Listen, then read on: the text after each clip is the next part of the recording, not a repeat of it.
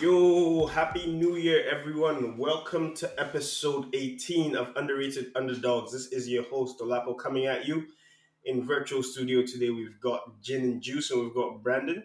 Jin, how you doing today, bro? Doing well, doing well. Sucks that the boys lost. But then again, we need a new kicker because Griggs Erline is a bum. Nothing about your offense? Nope, nope. See, if he would have made that, field goal, we could have been tied. We could have had a chance. But no, Greg the leg, might as well chop up his leg.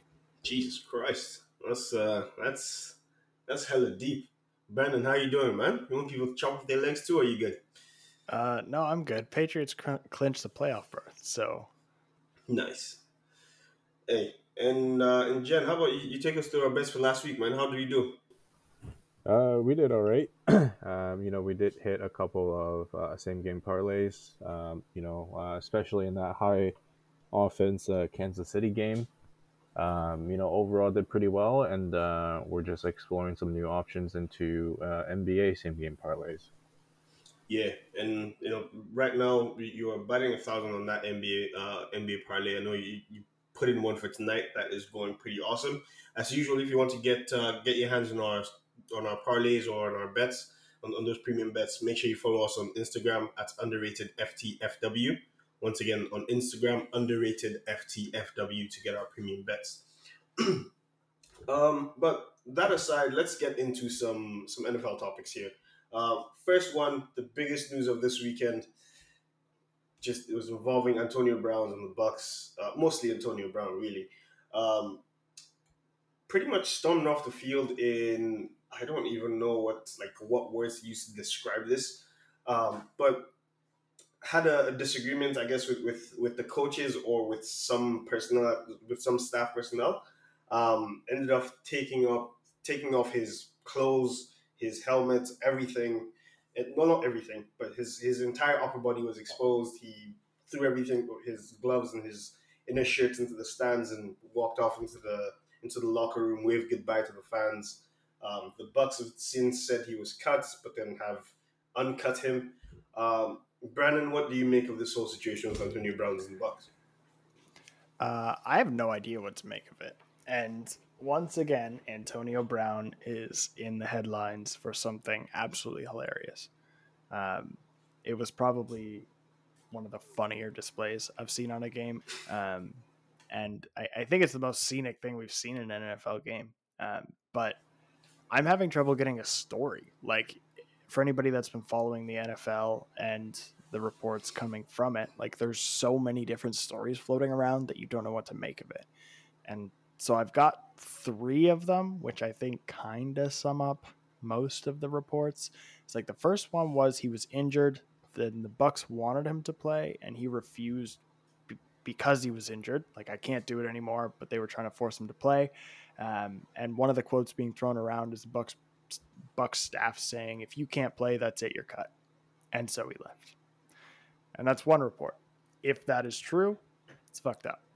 The second one was the team was trying to get him to go on the field because, again, if you've been following, you know he had 3 bonuses on the line for the year, totaling up to $1 million. That was based on yards, touchdowns, and receptions, I believe.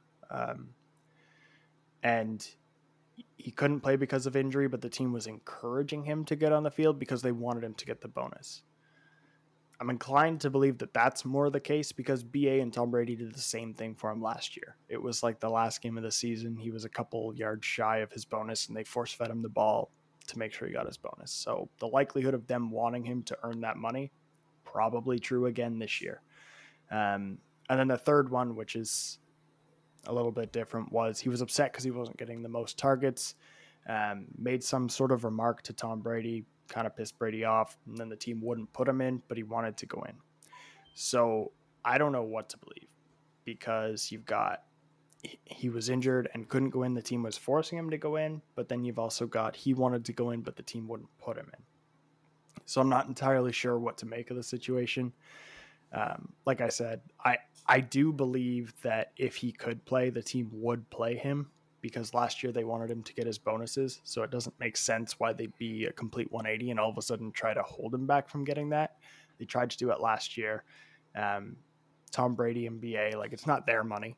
So they're going to force the team to get the bonuses. Obviously, that helps team morale. And if you're going into the playoffs, a bunch of bonuses make you feel pretty good, pretty confident.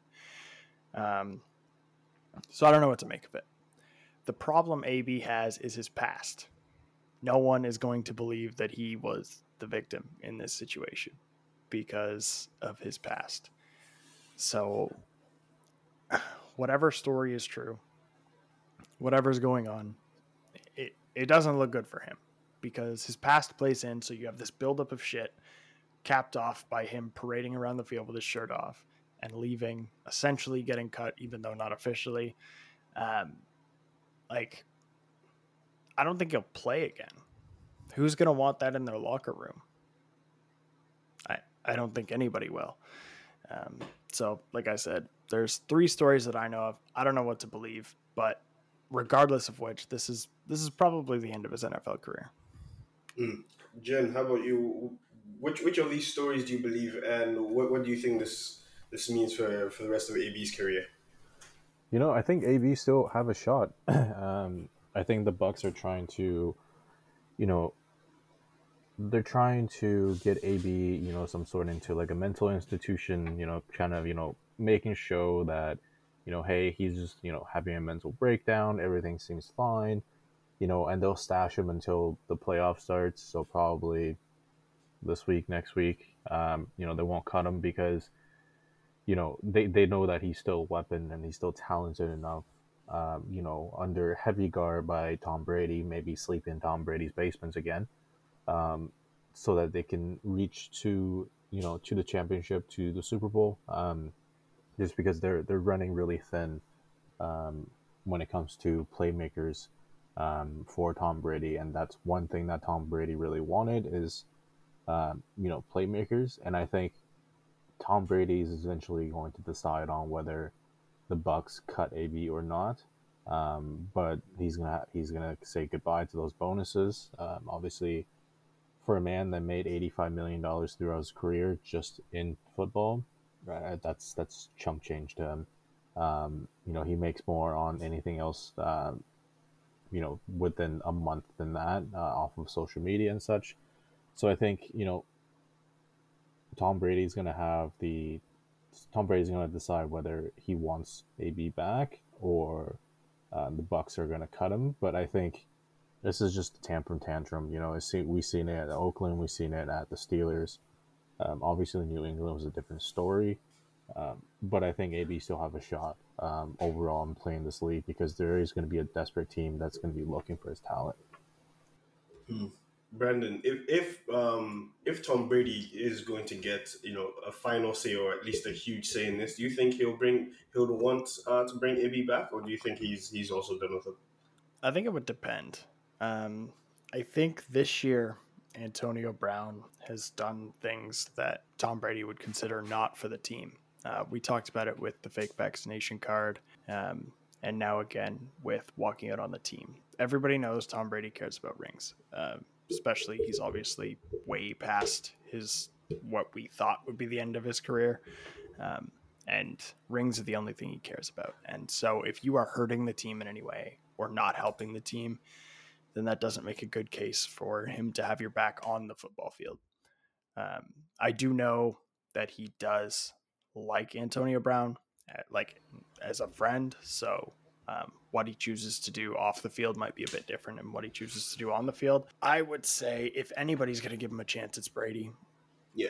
I mean, at some point, something has to give with this guy. Like, it's like, it's situation after situation, and it never seems to, like, these things don't happen to everyone else in the league where you're like, oh, maybe it's this and this other person's problem. It's always AB.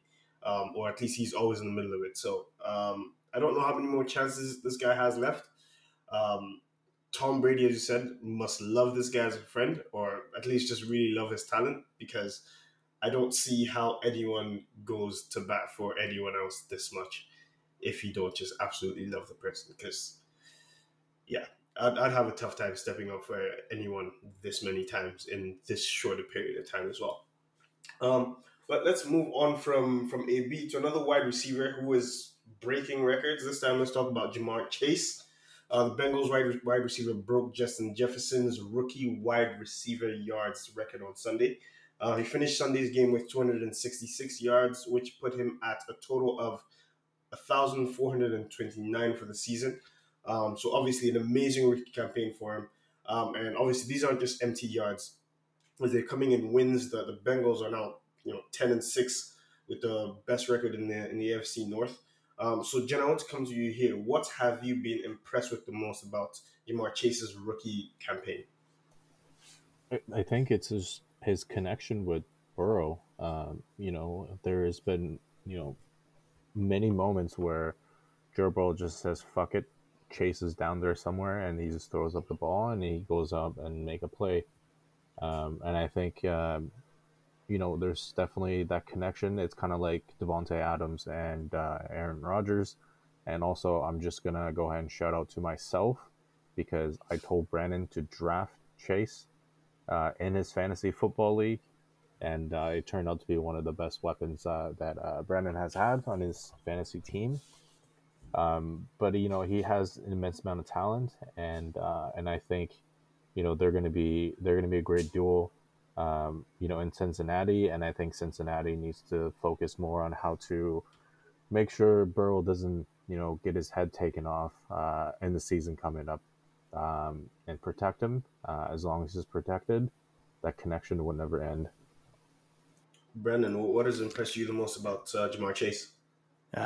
Before I talk about that, did you know Joe Burrow is the number one sacked quarterback by far? He's been sacked 51 times this year, which is wild. So, I mean, for him to be putting up those types of numbers and Jamar Chase to be putting up those types of numbers, and he's still the most sacked by a long shot, is pretty crazy. But like taking a step back, look at what we've seen the last couple of years in the NFL. Last year, Justin Jefferson broke the rookie wide receiver yards record, and then it got broken again by Jamar Chase. And he did it with one game left. So everything now is just setting a higher bar for the next person to come by. And I know sometime in the future, somebody is going to say that he had an extra game to do it, but he did it with one game left. So he did it in 16 games. So he is obviously an amazing receiver. I think him and Joe Burrow, you're right, Jim, the connection between the two of them is going to be fantastic for the next decade or so that we get to watch them in the AFC North. I do feel bad for the AFC North teams that have to deal with that duo, especially when you have Pittsburgh losing a quarterback. Neither one of us really believe that the Ravens have a top 10 quarterback, and the Browns are the Browns.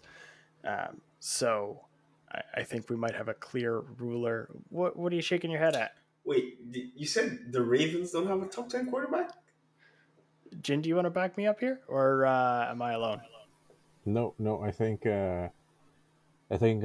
Huntley is pretty much the same quarterback as Lamar, and I think Lamar is, he's not going to get his new contract extension, or he's not going to get a lucrative one because his backup just proven that any sort of run, play, pass, QB can be in Harbaugh's system and be succeed. There we go. Continuing on, back to Jamar Chase. Look, in the preseason, people were worried about his drops.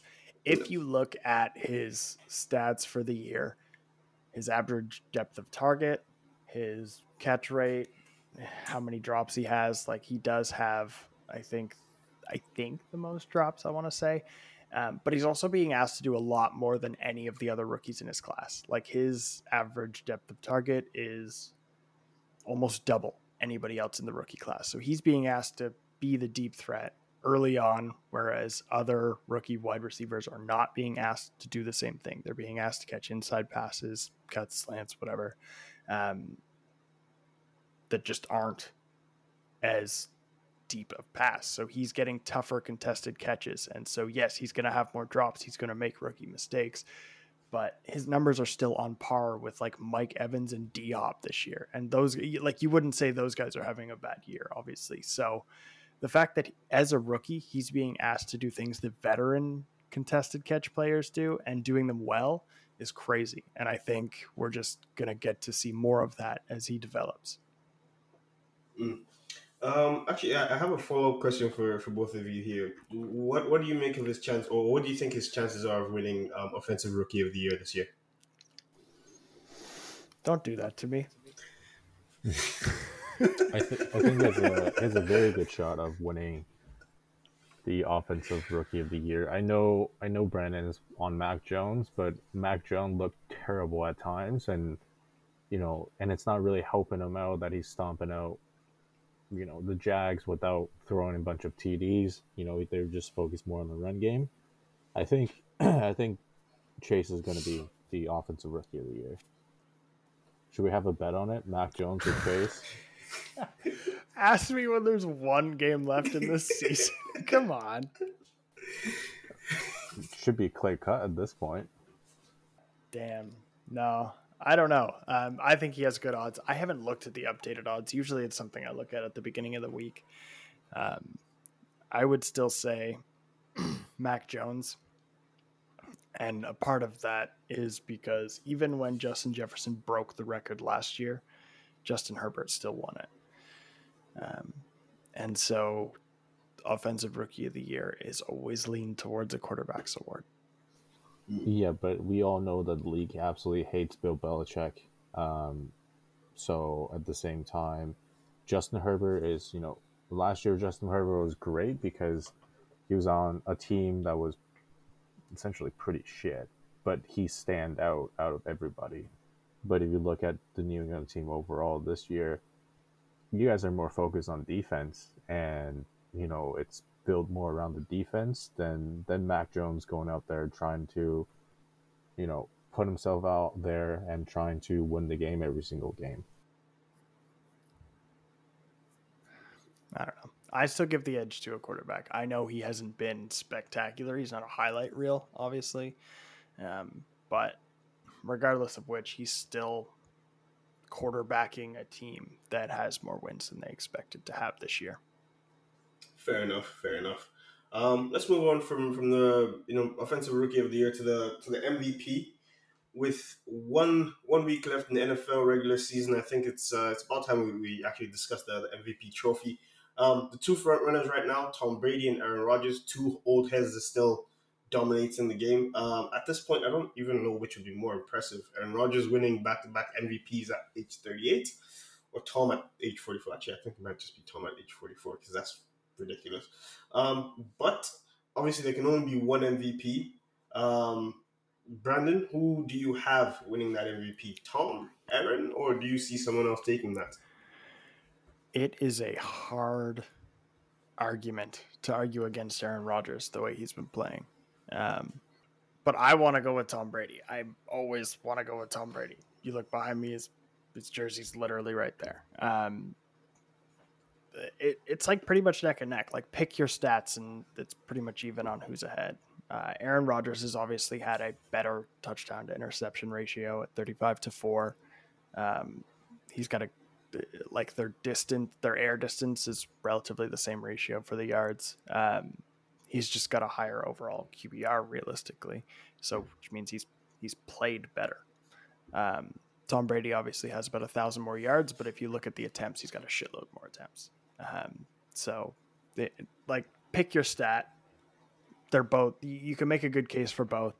I would say it's hard to make an argument against Aaron Rodgers. I hope Tom Brady wins it at 44 because I love Tom Brady, and it would be sweet to have a 44-year-old quarterback win MVP. Jin, which of these old heads do you think is going to win this MVP award? I think it's going to be Aaron Rodgers for sure. It's just he's going to be back-to-back, obviously, but at the same time, his overall play, besides that game in the beginning of the year where they were depleted, otherwise, he looked great. Tom Brady almost got beaten by the Jets last week. So that's definitely going to take in some kind of considerations, and as well as it seems like the league just absolutely hates Tom. And plus, with this whole AB situation that's going on right now, it does not look good for Tom to win. I would say the only thing I would have against Rodgers has nothing to do with his on the field. Obviously, his off the field COVID issues or COVID vaccination issues, I should say, caused a huge media stir, but that's not related to on the field. The other thing is Tom Brady is 487 yards away from breaking Peyton Manning's single season pass yards record.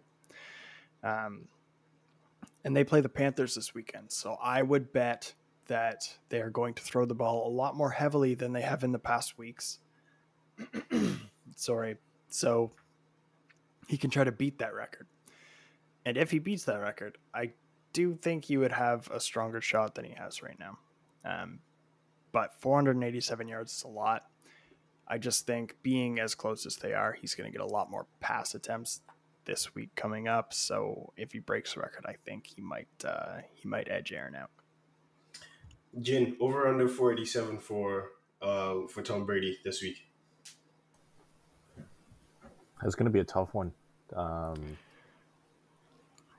Just because it's Tom, you don't know what's going to happen.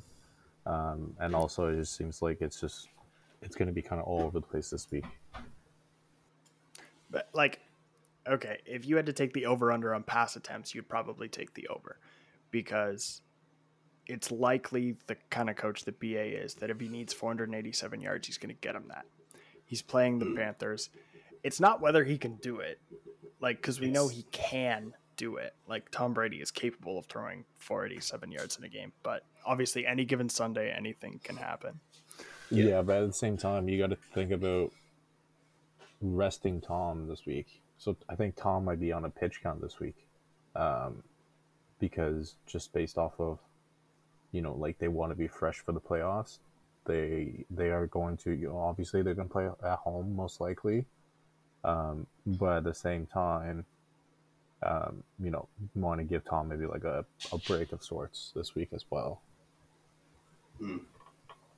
Yeah, I mean this MVP conversation is really, really interesting leading to the end of the season. It's going to be fun to watch these guys try to, put the final touch in what has been an amazing season for both of them. And honestly, I think I would lean more towards Aaron at this point. But I don't get a vote, so who really cares?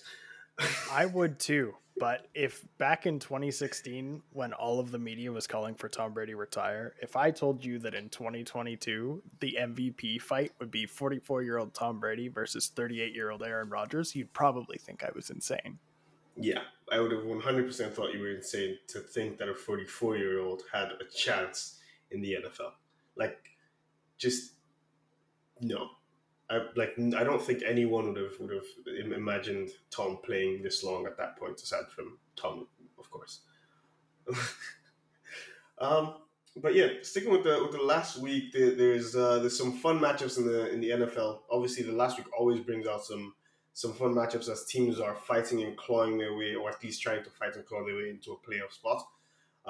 Two teams that will be duking it out for that final playoff spot would be the Chargers and the Raiders. Both teams have a 9-7 record, so whoever wins this game gets the final playoff spot there. This game will be Sunday night's primetime game with obviously huge playoff implications. Like as I said, a win here would pretty much guarantee one team out and one team in. Brandon, who is going to win this game?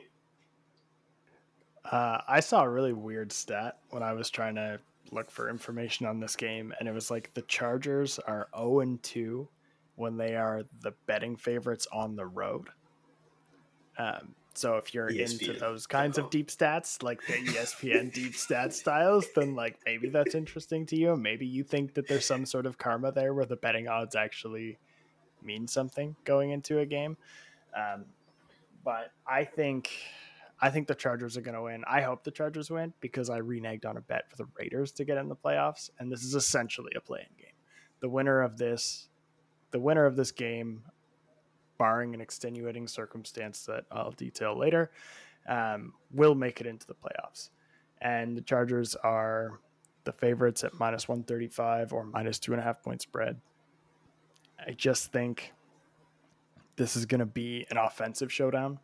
The rankings on defense are 23rd and 13th.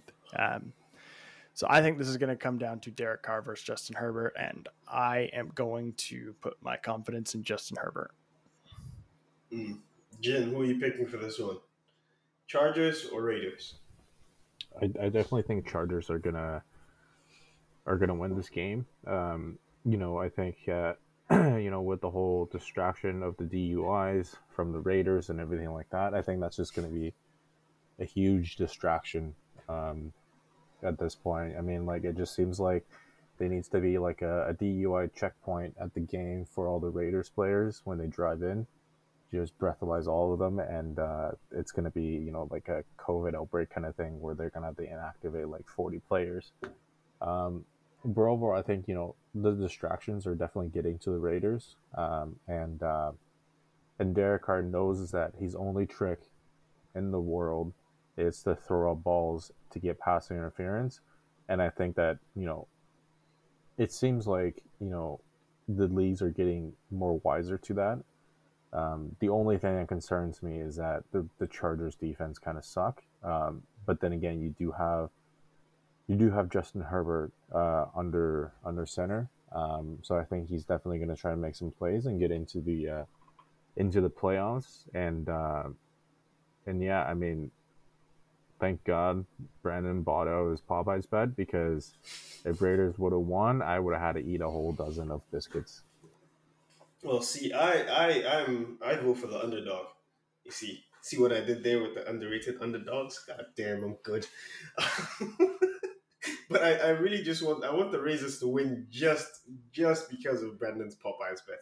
You backed out, and I want you to watch them win and realize that you ate those Popeyes biscuits in vain. When you could have watched Jen just choke on some biscuits, man.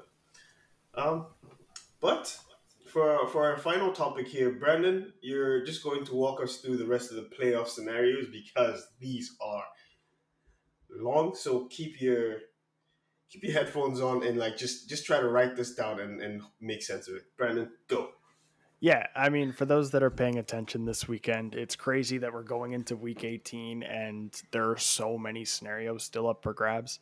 I feel like more so than other years, there's just a lot of different seeding issues and getting in, getting out of playoff issues to pay attention to. So, I mean, if you're listening this far, might as well keep your headphones on. We'll just run through them.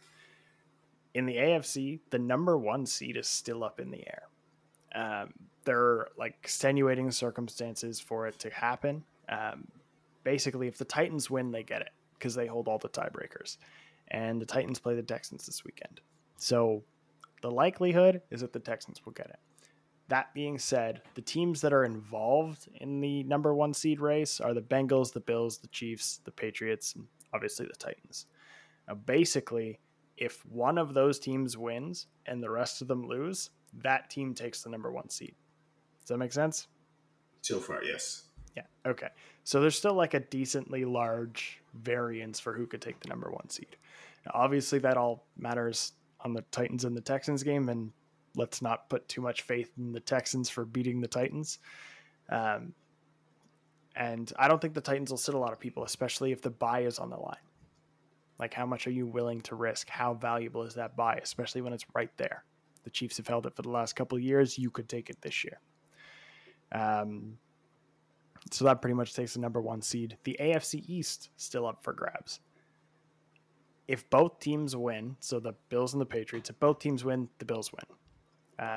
If Buffalo loses and Patriots win the AFC East, and if both lose, the Bills still win. But it's still up for grabs. That being said, the Bills play the Jets. So again, not expecting Buffalo to go out and lose that game. Expecting them to go out and win, especially because they don't have a lot of time to rest players, especially if the division lead is up for grabs. So pending any miracles, Patriots could still win the division. Not really expecting it. The Steelers still stand a chance to make it into the playoffs. However, they have to win. Indy has to lose to the Jags. And Las Vegas and the Chargers can't end in a tie. The likelihood of Las Vegas and LA ending in a tie is pretty low, but Indy losing to the Jags, tough sell. On the Steelers note also, TJ Watt has 21.5 sacks. The single season record is 22.5. They play the Ravens this weekend, but he basically needs 1.5 sacks on record to break the single season record, which is pretty cool. And then, like we talked about before, Las Vegas and the Chargers is a play-in game, unless the Jags beat the Colts again. If the Jags beat the Colts and this game ends in a tie, Las Vegas and LA Chargers, then Las Vegas and LA would move into the playoff spots together and the Colts would be out. So, if the Jags beat the Colts at 1:00, there is no incentive for either team to play, essentially. Because they could just they could essentially force a tie. And then they would both end up in the playoffs, which would be hilarious. Now, I wouldn't put a lot of stock in the Jags beating the Colts. That being said, the Colts and the Jags are in the same division, which means they play one home game and one away game every year. The Colts have not beat the Jags in Jacksonville since 2014. And they play in Jacksonville against the Jags once a year. So, another weird fact to consider, but this weekend is still pretty strange. Like, we're going into the last weekend of the year and there's still a lot of shit up for grabs, especially in the AFC. So those are all the scenarios. The NFC is not as exciting. It's a little bit more tight. But basically, the NFC West is still up for grabs. Arizona takes the title if they win and the Rams lose. Rams take the title if they win. The Rams play the 49ers and Arizona plays Seattle, so they both stand a chance to win that game. And then the Saints. If the Rams beat the 49ers and the Saints win against the Falcons, the Saints are in the playoffs. So essentially for the 49ers to keep their playoff spot, they have to beat the Rams or New Orleans has to lose to the Falcons. But if the Saints beat the Falcons, they take the 49ers playoff spot. Yeah, that was a lot. And thank you for putting all that together, because I would have lost patience. Thank you for doing that. That brings us to the end of our topics for today. Do you guys have anything that you wanted to add on last second? I will take that silence as a no. But as I said earlier, Happy New Year, everyone. Hope 2022 brings you all the amazing things that you dream about. We will be back next week with another episode of Underrated Underdogs. Until then, make sure you subscribe wherever you listen to podcasts. Hit that subscribe button on YouTube as well, and follow us on Instagram at UnderatedFTFW. I have something I totally forgot. Spotify now has a rating system, which is a new feature. So if you're liking the show and you're listening this far, subscribe and leave us a 5-star review on Spotify, because that's a new feature and we want to show up on other people's algorithm. Yeah, so help us out there as well. And we'll be back next week. Until then, let me know if you can see my screen.